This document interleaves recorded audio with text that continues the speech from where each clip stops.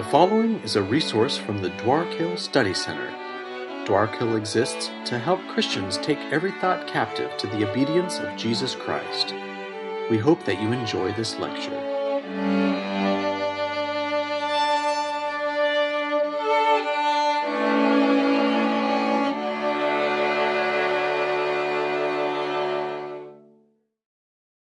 Heavenly Father, we thank you for this time. I thank you for these folks who have come out to study your word. Father, who love you, who desire to live Christian lives and to live them Christianly. Father, we pray that you would inflame our hearts with love for you and with love for your word. That you would give us the humility to stand before your word open, ready to be changed where you want to change us. And that, Father, you would give us the courage to live boldly as becomes the followers of Jesus Christ. So, Father, open our eyes this evening, even as we begin just to step into the book of Revelation. Bless it to us, as you have promised, a blessing to its hearers. Bless us now in Christ's name. Amen. Well, this is a class on the book of Revelation.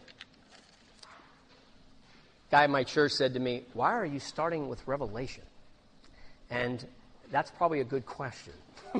Maybe it's a little crazy to start with Revelation. It's a good question, but I'll tell you why. Because I think that the book of Revelation is the perfect place to start if this is our vision. It's a perfect place to start because what Revelation does, and its purpose, I think, is to tear back reality. That's what the word revelation is. It's an unveiling, an uncovering. And so what we're doing when we look at this book, the book of Revelation is difficult, but it peels back reality so that we can see things from God's perspective. If we're going to think Christianly, then part of thinking Christianly is to think the way God thinks, and so that's what we're going to do. So let's just think through the contrast of the way the world sees things and the way we see things from the book of Revelation. Maybe you're familiar with the book, maybe you're not, but I'll give you a little preview here. The world, MSNBC, Fox News, CNN, your friends and neighbors, look around the world and all we see is chaos, right? That's what the world sees when it looks around us. They see chaos. But the book of Revelation shows us a God seated on a throne with, in his presence, a sea of glass. Perfect peace. That's the vision that we're to lay hold of. That's the vision that Revelation is giving us. The world sees chaos, we see God seated on a throne. The world looks at Jesus, they see a good moral teacher. The book of Revelation shows us Jesus, and we see the Lamb of God slain for his people, standing in all power. The world sees chaos, we see a sovereign God with a sea of glass in front of him. The world sees a good moral teacher, we see the Lamb of God slain for the forgiveness of sins. We see the King of Kings and Lord of Lords. The world looks and sees natural disasters. Hurricane Sandy's, droughts in the Midwest, tsunamis out in Indonesia. That's what they see. We hear the trumpet blast. That's what Revelation says. Revelation is going to expose these things and say, do you really see? Do you really hear? Do you hear trumpet blasts of warning of an even greater judgment? That's not all that we're to say about these things, but it's something. The world looks and sees dignified politicians, like Assad in Syria. He always looks so good in the pictures. But Revelation pulls back the veil and exposes him as a beast. But you have to have eyes to see it. The world may see a frail, flawed people, but the book of Revelation shows the church to be the bride of Christ, radiant and destined to inherit the world. So as we enter the book of Revelation, one question I have is, what do you see? What lenses are you using when you look at the world? Because it seems like, again, you got two options, right? What's your story? You have the biblical story. You have the biblical lenses by which you can view things. And the book of Revelation is going to be great for this. Or you have the world story. We all have a story. Every one of you is operating with a story. The technical big term for this is called a meta-narrative. It's the story behind the story. It's the story that you don't even question. You wake up in the morning and you're just in it. But the meta-narrative provides the lenses for you by which you view reality, how you define the characters in your story, how you understand the problems of life and the possible solutions. So let me give you a couple examples of meta-narratives before we think about the great meta-narrative of the book of Revelation. The world's meta-narratives, I'll give you two biggies, two big spheres. I don't know, there's something on here. Let's see. Modern and postmodern. Let me give you these two big spheres of meta-narrative. The modernist meta-narrative that came out of the Enlightenment was basically this. There's a God. He created the world. He created the world like a machine and like a clock. That was the image of God in the modernist era, right? He's the great clockmaker. And God creates the world and he builds into it physical laws and he winds it up with all those physical laws and then he lets it go. And now creation runs on its own. God is unnecessary. God is distant, the deistic image of God. He's far, far away and has nothing to do with the world. Well, if God made the world and he built natural laws into it so that it just runs itself, how do you explain the problems of the world? Well, the modernist said, our story helps us here. The problem is ignorance. We just don't understand how the world works. But at the time of the Enlightenment, it's the Enlightenment after all. The lights are going on. We're beginning to figure out how the world works. So the solution to the problem, if the problem is ignorance, the solution to the problem is education. Give us time. We'll fix all the problems. And the idea of the modernist was that the end goal was inevitable progress. We will progress on and on until we reach some sort of utopia. That was the modernist story. There's some people today that still believe that. Still have a hope that we're going to crunch through all the problems, we're going to progress into some utopia. For the most part, your friends and neighbors don't hold that view. World War I, World War II had something to do with shattering that image, right? The idea that we're going to move on towards some utopia. What we found out is that education didn't solve the problems. Education just helped us be more evil in an educated way, be more creative in our evil, right? So that kind of fell apart. And then we have a postmodern. And there's all kinds of variants of these, but these are the two biggies. A postmodern meta-narrative, which swung the other way, right? A completely different way of viewing the world. Said there is no God. Forget the idea of God. We see where that gets us. People use God to exploit people. So there's no God. There's no God. There's no creator. We are just a big cosmic accident. That's who we are. Right? We're just one big cosmic accident, and there's no purpose, and there's no design. You can be whatever you want to be. It doesn't matter because we're not meant to be any particular way. It's one of the reasons we're having all this sexual and gender problems in our culture today because, after all, look, you can be anything you want because there is no purpose and no design. We took the kids when we were up on vacation to go see the movie Planes, so we're watching Planes, and it's fun, and we're laughing. And then at the end of the movie, in the movie, you got a crop duster, a Dusty Crop Hopper. And Dusty Crop Hopper, he wants to be an air racer. And, of course, throughout the movie, he's not an air racer, right? He's a crop duster. Crop dusters don't do air races. But Dusty Crop Hopper does. And he became something he was not designed to be. And in the very end, this little car plane mix comes up and says, oh, Dusty Crop Hopper, you're my hero. You teach us that we don't have to be what we were designed to be. And I'm like, uh-oh.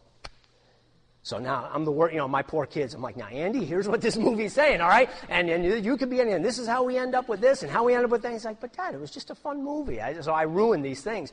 But that's the postmodern. There's no purpose. There is no design.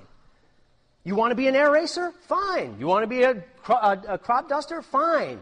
You want to be a transgender? Fine. You want to marry another man? Fine. It doesn't matter because there's no design, there's no order. That's the way it goes. Or, thirdly, there's the Christian worldview. The Christian meta-narrative, our story, the biblical story. We believe that there is a creator, like the deists, but unlike the deists, unlike the modernists, we believe that there is a creator who, though he created, remains in and near and through his creation, who upholds it daily, who creates man in his image and establishes a covenant with him and a relationship with him. Well, if the world is created by God, then how do you explain the problems? It's not ignorance. We say it's sin. It's rebellion, right? The Christian story has a way to deal with these problems. It's sin. It's rebellion.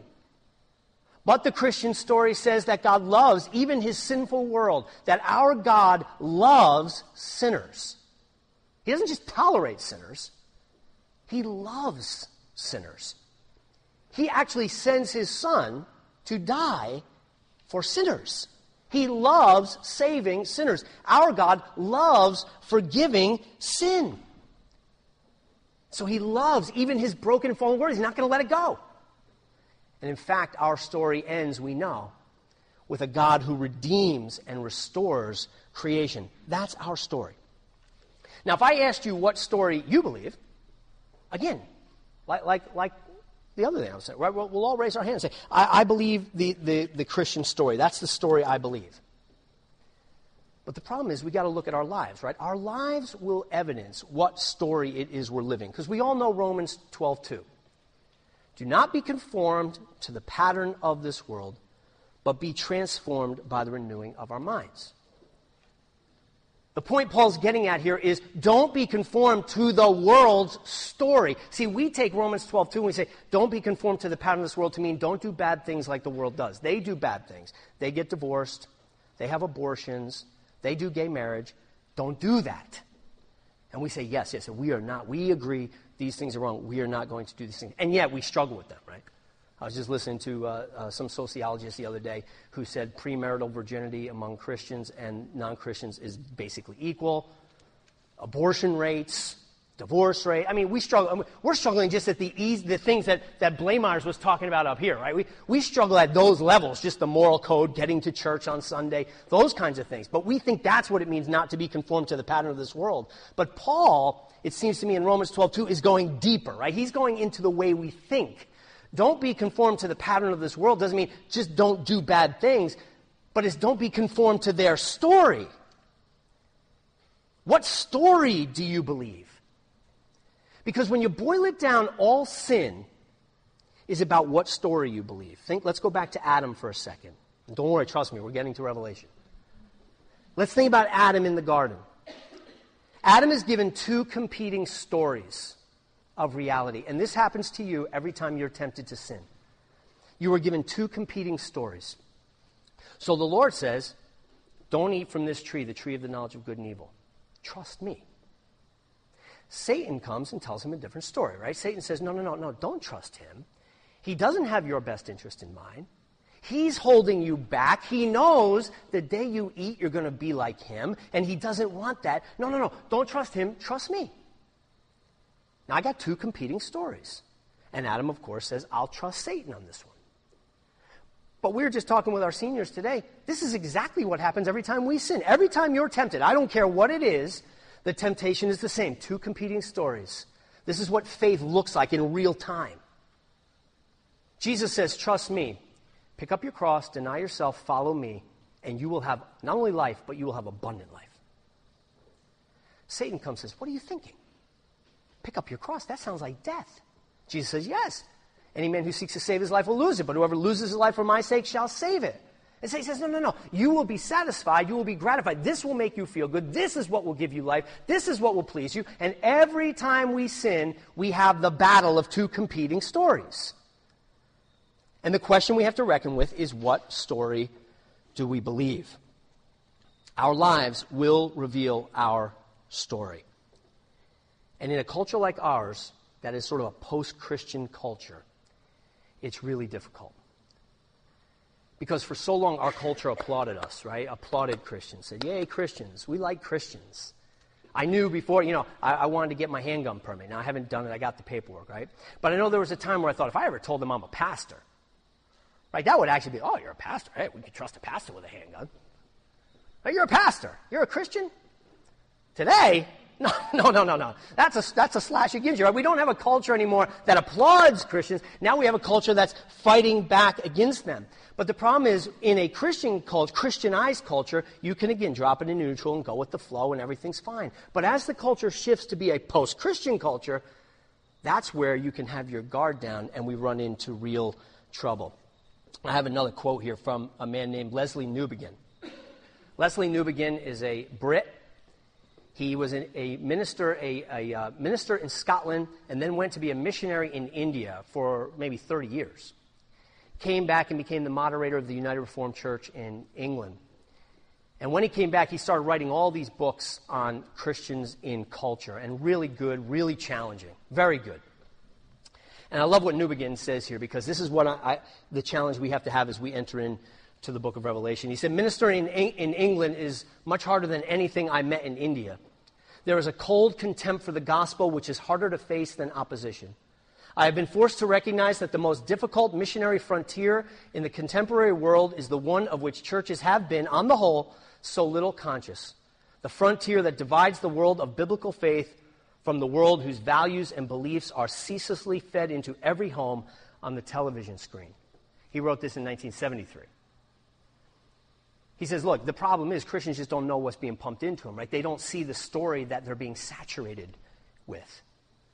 And so our default story becomes the story of our culture. I'll give you a real quick, kind of silly example of this. For years, this is the first year I haven't taught Global History 1. But every year, for 14 years, I taught Global Studies 1. And this happened accidentally, but then I started doing it every year. I'd ask him, tell me about prehistoric man. This is like day one of class. We're just getting going. I said, let's just brainstorm. Tell me about prehistoric man. Let's write up some characteristics on the board. And I wasn't thinking at the time what they might say, but all of a sudden the first one came up, stupid. Oh, okay, they're high schoolers, all right, stupid, all right, good, that's great. What else? Hairy. Hairy, okay. Hairy, and the list started going. Hairy, stupid, they grunt, they drag their mates around by the hair. I only got that 1 year, but I thought it was funny. They drag their mates around by the hair. They're smelly, they're this and that. And all of a sudden we start to draw this list on the board, and you step back and you look at it. And I say, guys, what? Now, okay, yeah, great, now they get going, right? Now they're feeding off each other. Then we're done. I say, all right, let's look at that list. What have we, tell me now. Just zoom out and look at prehistoric man. What does he look like? And they all say, an ape. I say, now why do you think that prehistoric man, who was created in the image of God, looked like an ape?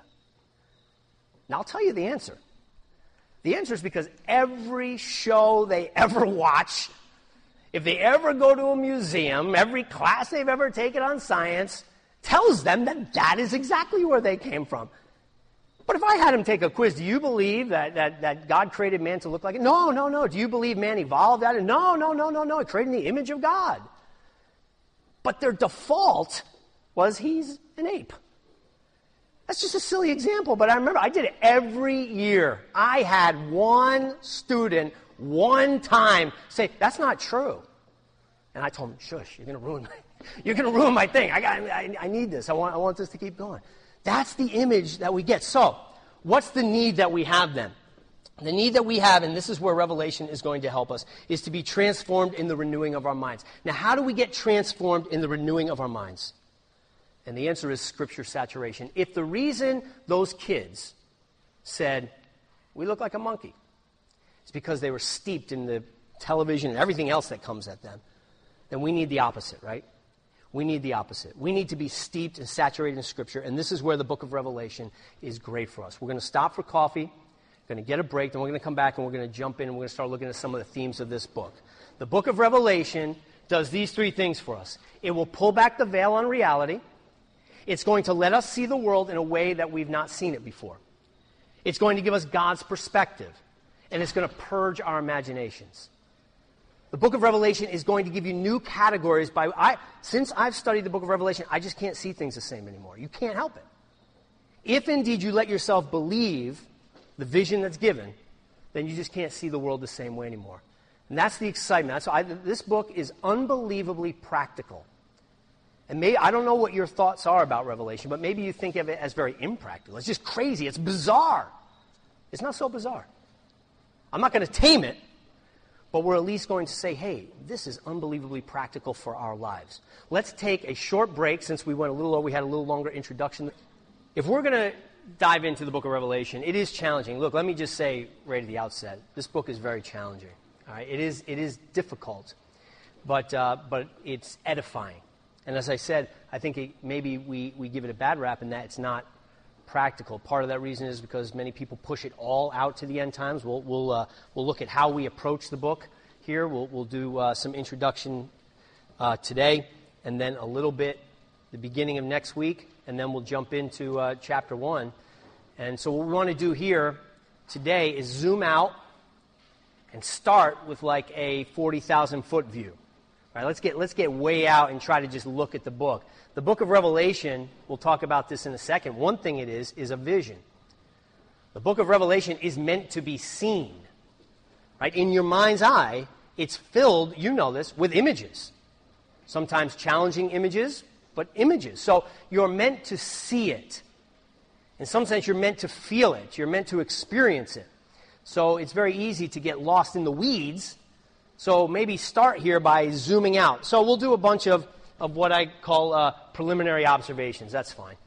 And we'll start with the dominant themes. I'm just picking a few. And what I did in this, I think I have 3.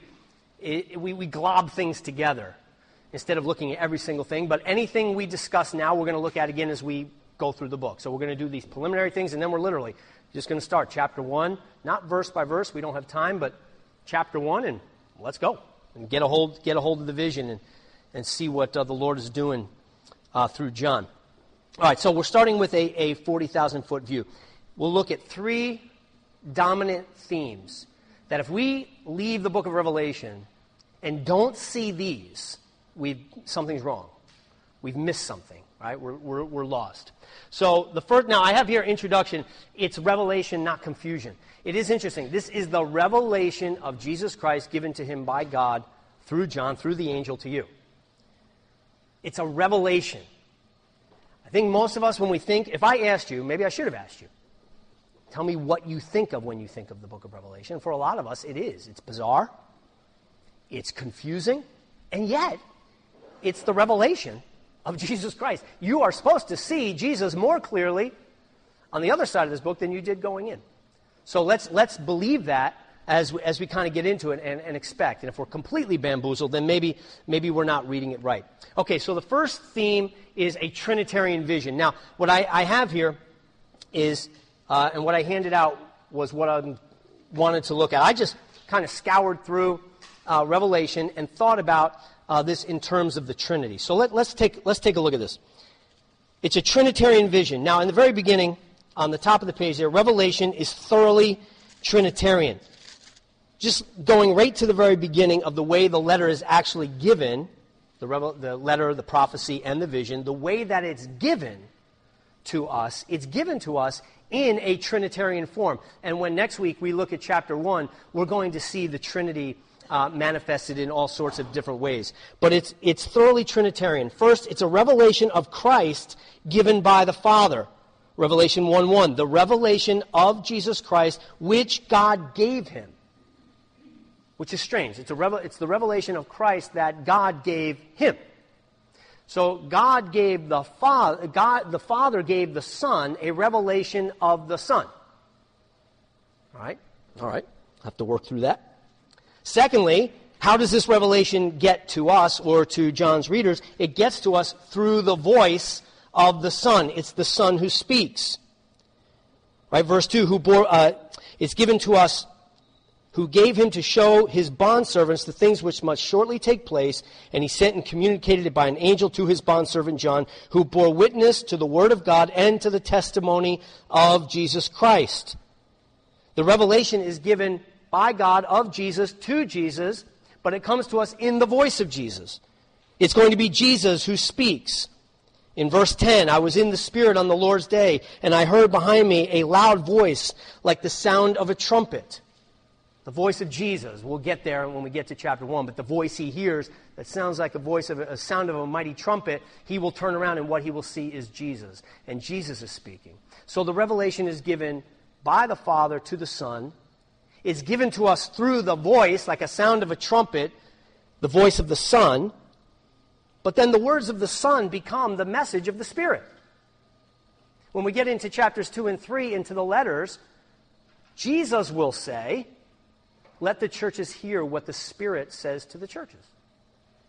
So wait, who's speaking here? Is this a revelation of the Father? Or is this a revelation from the Son? Or is this a revelation from the Holy Spirit? Well again, this is biblical theology, right? This is the doctrine of the Trinity, not in what we call systematic theology. Systematic theology would be, now today we're going to study the Trinity. Let's look at all the passages on the Father. Let's look at all on the Son and all on the Spirit. But the way it's given to us organically in the Bible is just woven right in there. You're not thinking about Trinity, and yet somehow you're getting a Trinitarian vision. You're getting a revelation from the Father through the Son by the way of the Spirit. And this is the way it works. The way we know God, the Father, is through the Son. In John 1:1, what is Jesus called? He's the Word. In the beginning was the Word, and the Word was with God, and the Word was God. Right? Jesus is the Word. The author of Hebrews says he is the full expression and radiance of God's glory. Paul in Colossians 1 says, in him the fullness of the Godhead dwells. He is the image of the invisible God. Jesus is the... How do you know God? You look at Jesus. You can't get to God behind Jesus. It's not like, well, Jesus is interesting, but I want to see God. Remember Philip says, show us the Father? He says, look, if you just show, I'm the way, the truth, and the life, Jesus says. And no one comes to the Father but through me. And then Philip says, well, just show us the Father. If you show us that, we'll be fine. And what does Jesus say to him? Philip, how long have you been with me? If you've seen me, you've seen the Father. There's no God, you don't get to the Father behind Jesus. Jesus is the Word. He's the revelation of the Father. But how do you see Jesus? In the light of the Spirit. Again, apart from the Spirit, what do you see when you look at Jesus? A good teacher, a Jewish carpenter, a martyr. But in the Spirit, you see Jesus as the Son of God. And in seeing the Son of God, you see what the Father is really like. What is God like? How do you think of God? Look at Jesus. There he is, dying on a cross. Do you think of God that way? Or is God the angry God? Who is God? There he is. That's the God who weeps at the grave of Lazarus, the God who comes and spends time with sinners, the God who touches unclean people. That's the God he is. There's no other God behind him. This is the real God, and the way you see it clearly is in the light of the Spirit. So, whose revelation is this? It's a Trinitarian image, revelation. Right from the get-go, we're getting that. Now, I just break it down here. Let's kind of, again, zooming out. One, we're going to get a view of the Trinity. But then let's just think. Let's get a biblical vision of God. Some of these might not be in the best order. We'll see. First, the sovereignty of the Father. Now, I should just say something at the outset, and that is that the order that I have here, because it's not typical order, right? Because I have the Father, the Spirit, and the Son. But normally, Father, Son, Spirit. But the reason I did that was I'm taking it right from John's words. When he says, John, verse 4, chapter 1, John, to the 7 churches that are in Asia, grace to you and peace from him who is, and who was, and who is to come, i.e., the Father. Okay, John's referring to the Father there. So grace and peace to you from the Father, him who is, and who was, and who is to come, and from the 7 spirits, that is the Holy Spirit. We'll have to talk, why is he calling him the 7 spirits? But that's the Spirit, and also from who are the 7 spirits who are before his throne, and from Jesus Christ, the faithful witness, the firstborn from the dead. So John takes a very unusual pattern there. Father, Spirit, Son. And he does that, I believe, not because there's some deep theological significance there, but what John is doing is setting us up. He's now going to shine the light on Jesus. The rest of this is going to be, hey, here's Jesus. So he, instead of going Father, Son, Spirit, Son, that's why he does it. So I'm just going to take him in this order. And I'm going to rip through these, but let's think as we go, the vision of the triune God. First, the sovereignty of the Father. We said that the world looks, they see chaos, but when we look, we see a God seated on a throne, eternal. So he's the eternal and self-existent one. Taking that from the way God is introduced here. Right, him who is and who was and who is to come. This is John taking the divine name in Exodus chapter 3, right? All verbs to be, except to come. We'll talk about that later. But who shall I say sent me? Moses asks the Lord, and the Lord says, I am. To be. I am. I am what I am. That's who sent you. And John is expanding that now. The one who is, and the one who was, and the one who is to come. He's the eternal and self-existent one. That name in that way appears 3 times in the book of Revelation, and 2 others without to come. Well, maybe we can see why down the road. Secondly, the sovereignty of the Father. He's the Lord God Almighty. He's Almighty God. He's the omnipotent one. This title, interestingly enough, is given 7 times. They're all listed there for you. In that format, it is given 7 times. And what we'll see, probably next week, that numbers are significant in the book of Revelation. If you've read the book at all, you don't need me to tell you this, that numbers are very significant. Numbers are, in the book of Revelation, a symbol like many other symbols in the book of Revelation. They do have significance. They're not a secret code. but they do have significance.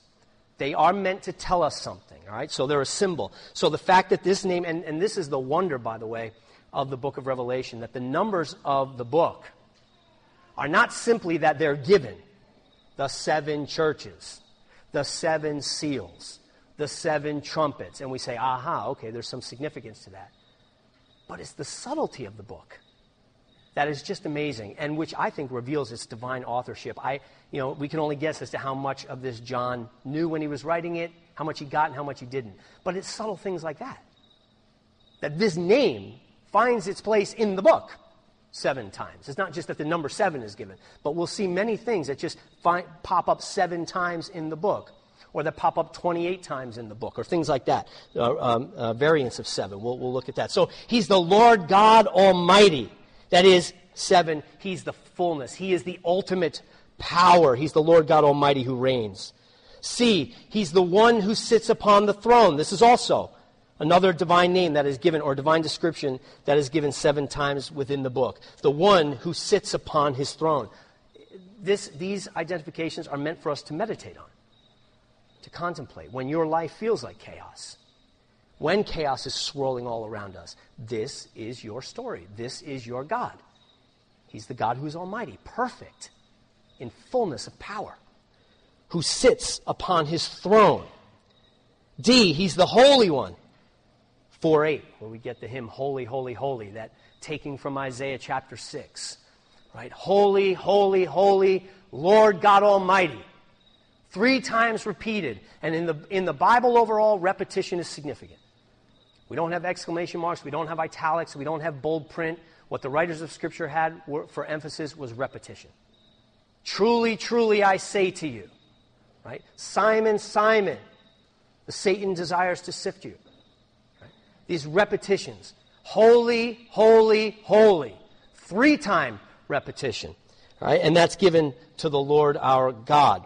E, he's the one who, as holy, will judge the earth. No passage, I didn't list any particular reference there, but the references that we will cite will be all the cycles of judgment. The cycles of the 7 seals, of the seven trumpets, and of the 7 bowls. Now we'll talk about, when we get to the structure of the book, we'll talk about how we're to understand these cycles of 7. But in all of these giving of the seals and the bowls and the trumpets, they all come from agents who are around the throne, the 4 living creatures, the angels who are around the throne. They are the ones that administer these acts of judgment. That is, these judgments flow from the throne of God, from the Holy One himself. He will, and in fact is, judging the earth. And then finally, he's the creator of the world and worthy of all worship. I didn't give the verse there, but I can give it to you. This is from chapter 4. Whoops. Chapter 4, verse 11. This is the scene around the throne room of God, where all the living creatures and the 24 elders are all gathered, and what are they singing? Worthy art thou, O Lord our God, to receive glory and honor and power, for thou didst create all things, and because of thy will they existed and were created. This is our story. That's the God of this book. He's the creator of the world. Anything that exists because of his hand, and he deserves all worship. That's the point of that. The doctrine of creation is not just where did we come from. The doctrine of creation is important because it tells us who we owe our existence to, and if we owe our existence to that creator, then we owe him all our worship.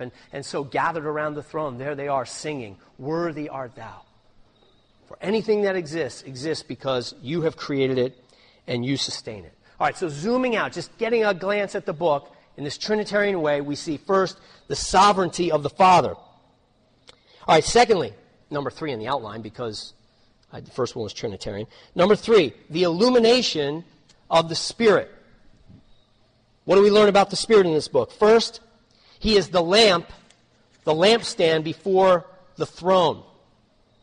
He's the lampstand before the throne. This is taken from 4 verse 5. Again, we're in the throne room there. Remember, we've already heard the Spirit referred to as the 7 spirits. This is taken from Zechariah, where we get an image of the temple, and there in the temple is the 7-fold lampstand representing the Spirit.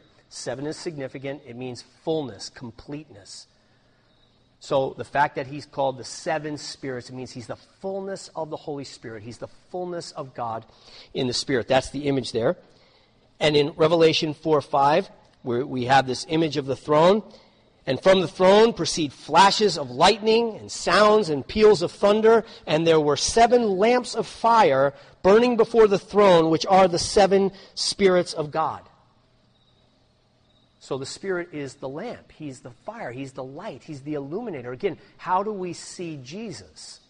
We see Jesus in the illuminating work and light of the Holy Spirit. Outside of the Spirit, we don't see it, but he is the lampstand, the lamp before the fire that burns before the throne. That's one image given to him.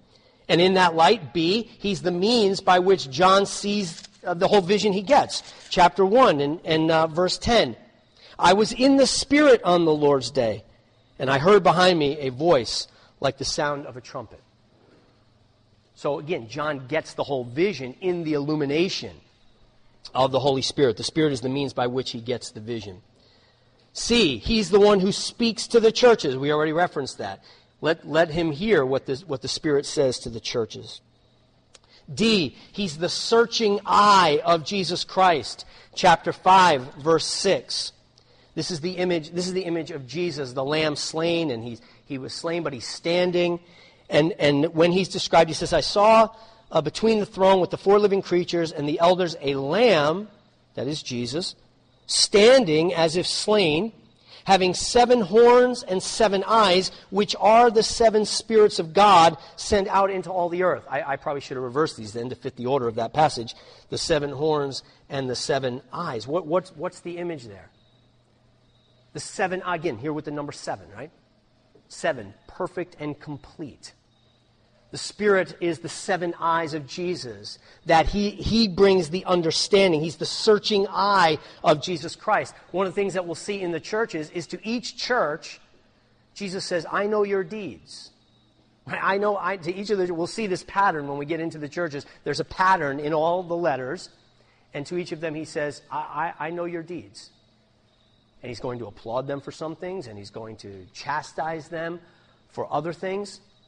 But the searching eye, the 7 eyes, the perfect vision of the Son is the Holy Spirit. And then E, and again I probably should have had D and E reversed, he's the extension of Christ's power into the world. Not only is it 7 eyes, which are the 7 spirits going out into the world, but 7 horns. Now, again, when we get to Revelation 5, we can kind of break this down, so in some sense we're getting a little bit ahead of ourselves. But to understand the vision of the Spirit, one thing, the horns represent power. Again, he's a lamb with 7 horns. That's an odd vision. But we're to understand what the Spirit says. He's the lamb who was slain, and yet he's standing, and he's not just standing. Oh, he's standing with 7 horns, with all power, perfect and complete power. 7 eyes, perfect and complete knowledge. And what is the power and what is the knowledge? The Holy Spirit going out into the world. So the work of Jesus Christ on the cross, how does it get to you? What does the cross 2,000 years ago do with you? How does it get to you? And the answer is the Spirit. It's the Holy Spirit that came and applied that redemptive power of the cross and resurrection into your life. You were once dead, but now you're alive because of the Spirit of God. Okay, so he's the extension of Christ's power out into the world. And then F, finally, he protects the church. Now, I gave you a passage there, and I put in the parentheses the seal, because the Holy Spirit is not mentioned here, but I'll make the connection here in a second. We're in the midst of a great army being formed, and judgment is about to be poured out on the world. And this is what John hears. And I saw another angel ascending from the rising sun, having the seal of the living God. And he cried out with a loud voice to the 4 angels, to whom it was granted to harm the earth and the sea, saying, do not harm the earth or the sea or the trees until we have sealed the bondservants of our God on their foreheads. Now again, we can get lost in the thicket here. Now what does this seal look like? But Paul gives it to us in Ephesians chapter 1. How are we sealed according to Paul in Ephesians 1? This is where you've got to read the book of Revelation in light of the Scriptures. People get into Revelation, they get all funky. They started doing crazy gymnastics, trying to figure this stuff out, grounded in the Scriptures. In Ephesians 1, Paul says we were predestined in Christ, we were redeemed by the blood of the Lamb, and we were sealed in the power of the Spirit. We were sealed. We were marked out. We were protected. We were held. He says, don't bring this judgment until all my saints are sealed. And the sealing there is of the Holy Spirit. So even though he's not mentioned here, we know what the Holy Spirit is doing. Okay, so we've got the sovereignty of the Father, the illumination of the Spirit. Fourth, the supremacy of the Son. And here, of course, is the focus of the book. And within the Trinity, this is the way it works. The Son is the center. He's the means by which we see the Father, and He is the one that the Holy Spirit is illuminating. So it goes through Jesus Christ. We cannot leave this book without appreciating the supremacy of the Son, of the Lord Jesus Christ. This book is about Him and His greatness. So let's think about a couple things. First, He is equal to the Father. He is equal to the Father. Now here I got a little typo, by the way. The terms I give you two instances of this for us to think about. And by the way, I know, JB, you've dealt with the Jehovah's Witnesses a little bit. You know, we go to proof texts and so forth for them, and that's fine. Go for it. And I'm not saying this will help and there's anything, some magic bullet here. But Revelation is great for this. Now, of course, it requires some other explanation. But the divine titles that are given to the Father very clearly in this book are also given to the Son.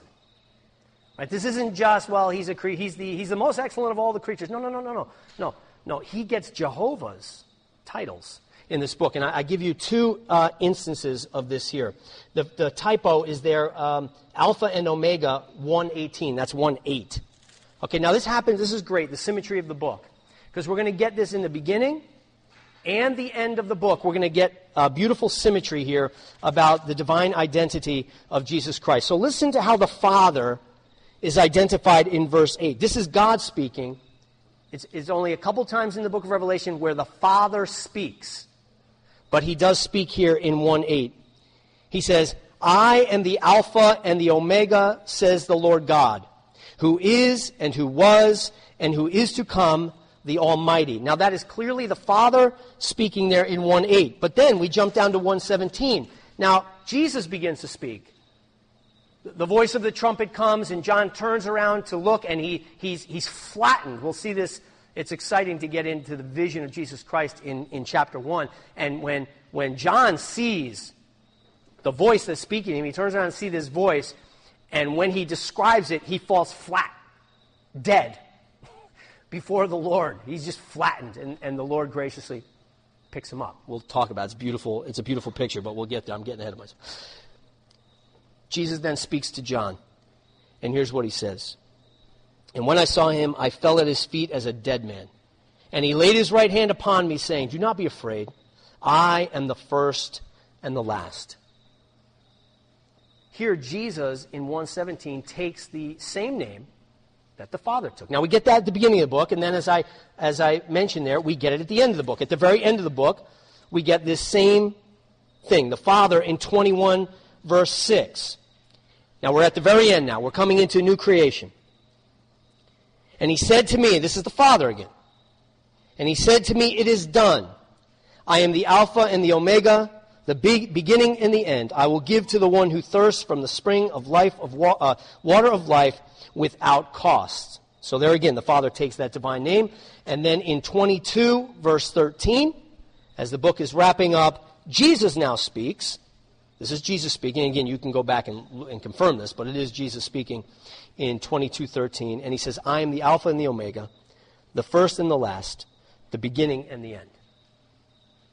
So if we can deny the divinity of Jesus Christ, but then we're going to have to deny that that the Bible is of Jesus, right? That Jesus is speaking here, that John is giving a true revelation. Because according to Jesus in this book, what you can say about the Father, you can say about him. Again, to Philip, if you've seen me, you've seen the Father. That's the point. And the second example of this that I give is that he shares the Father's glory and worship. Revelation chapter 5. This is when John turns around, he sees the Lamb that was slain, And then they fall down and they begin to praise and they begin to worship him. And this is what they say down at the very end of that chapter.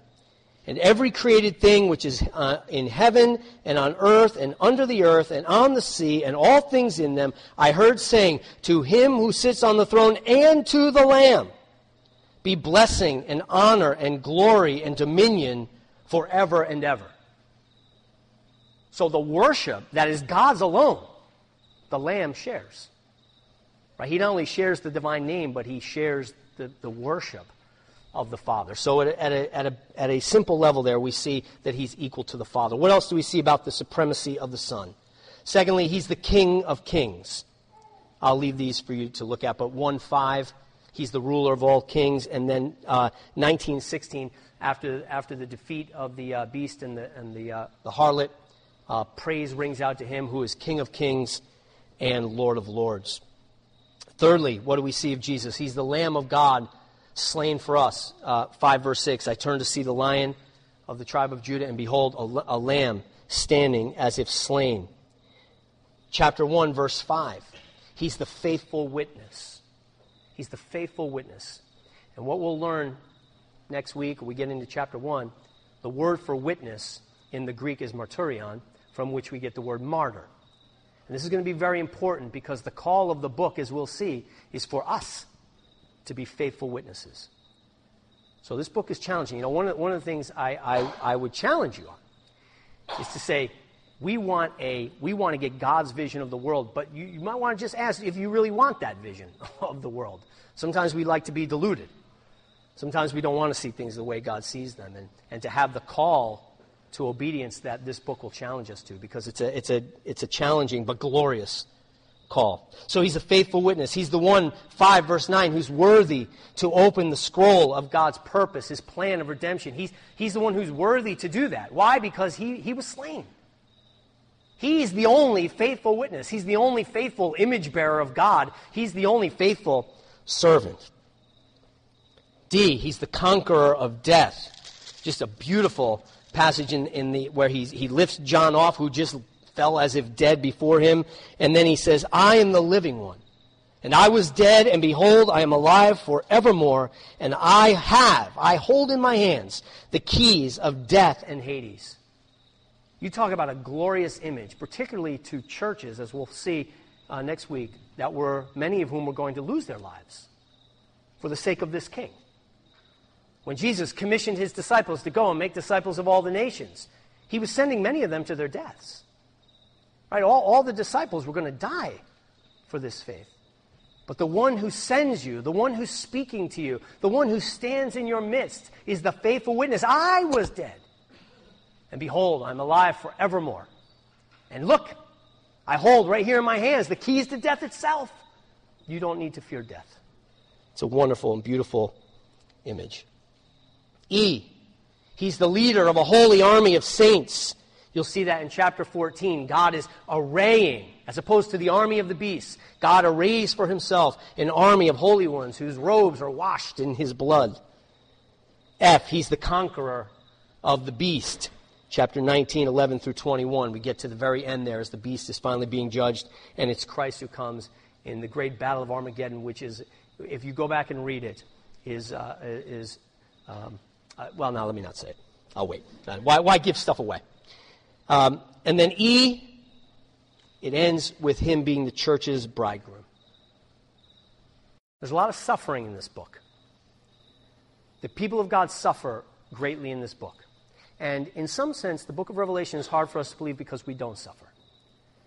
We live very well in America and in the West. Suffering may be coming.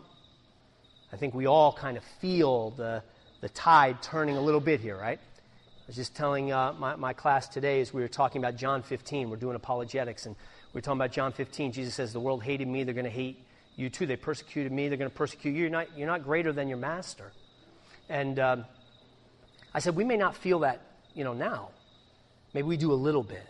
But we don't feel it like our brothers and sisters in Syria, who have right now swords to their throats saying, you either convert to Islam or you die. Right? When Jesus says, I hold death in my hands, right, that's to them, I don't want to let this book go.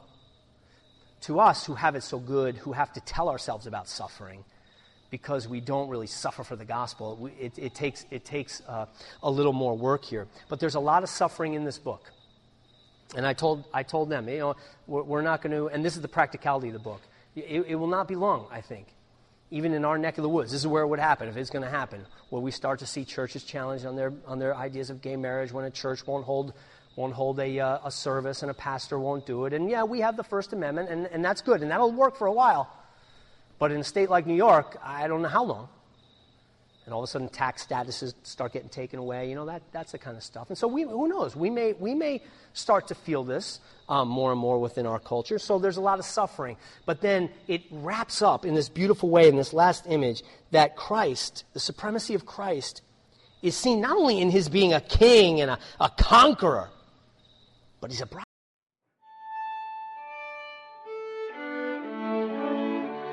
This has been a production of the Dwark Hill Study Center. All our lectures and classes are available for free streaming or for purchase on CD and download at dwarkhill.org. Please visit our website to receive more information regarding the Study Center and upcoming events, and to view articles and blogs from our contributors.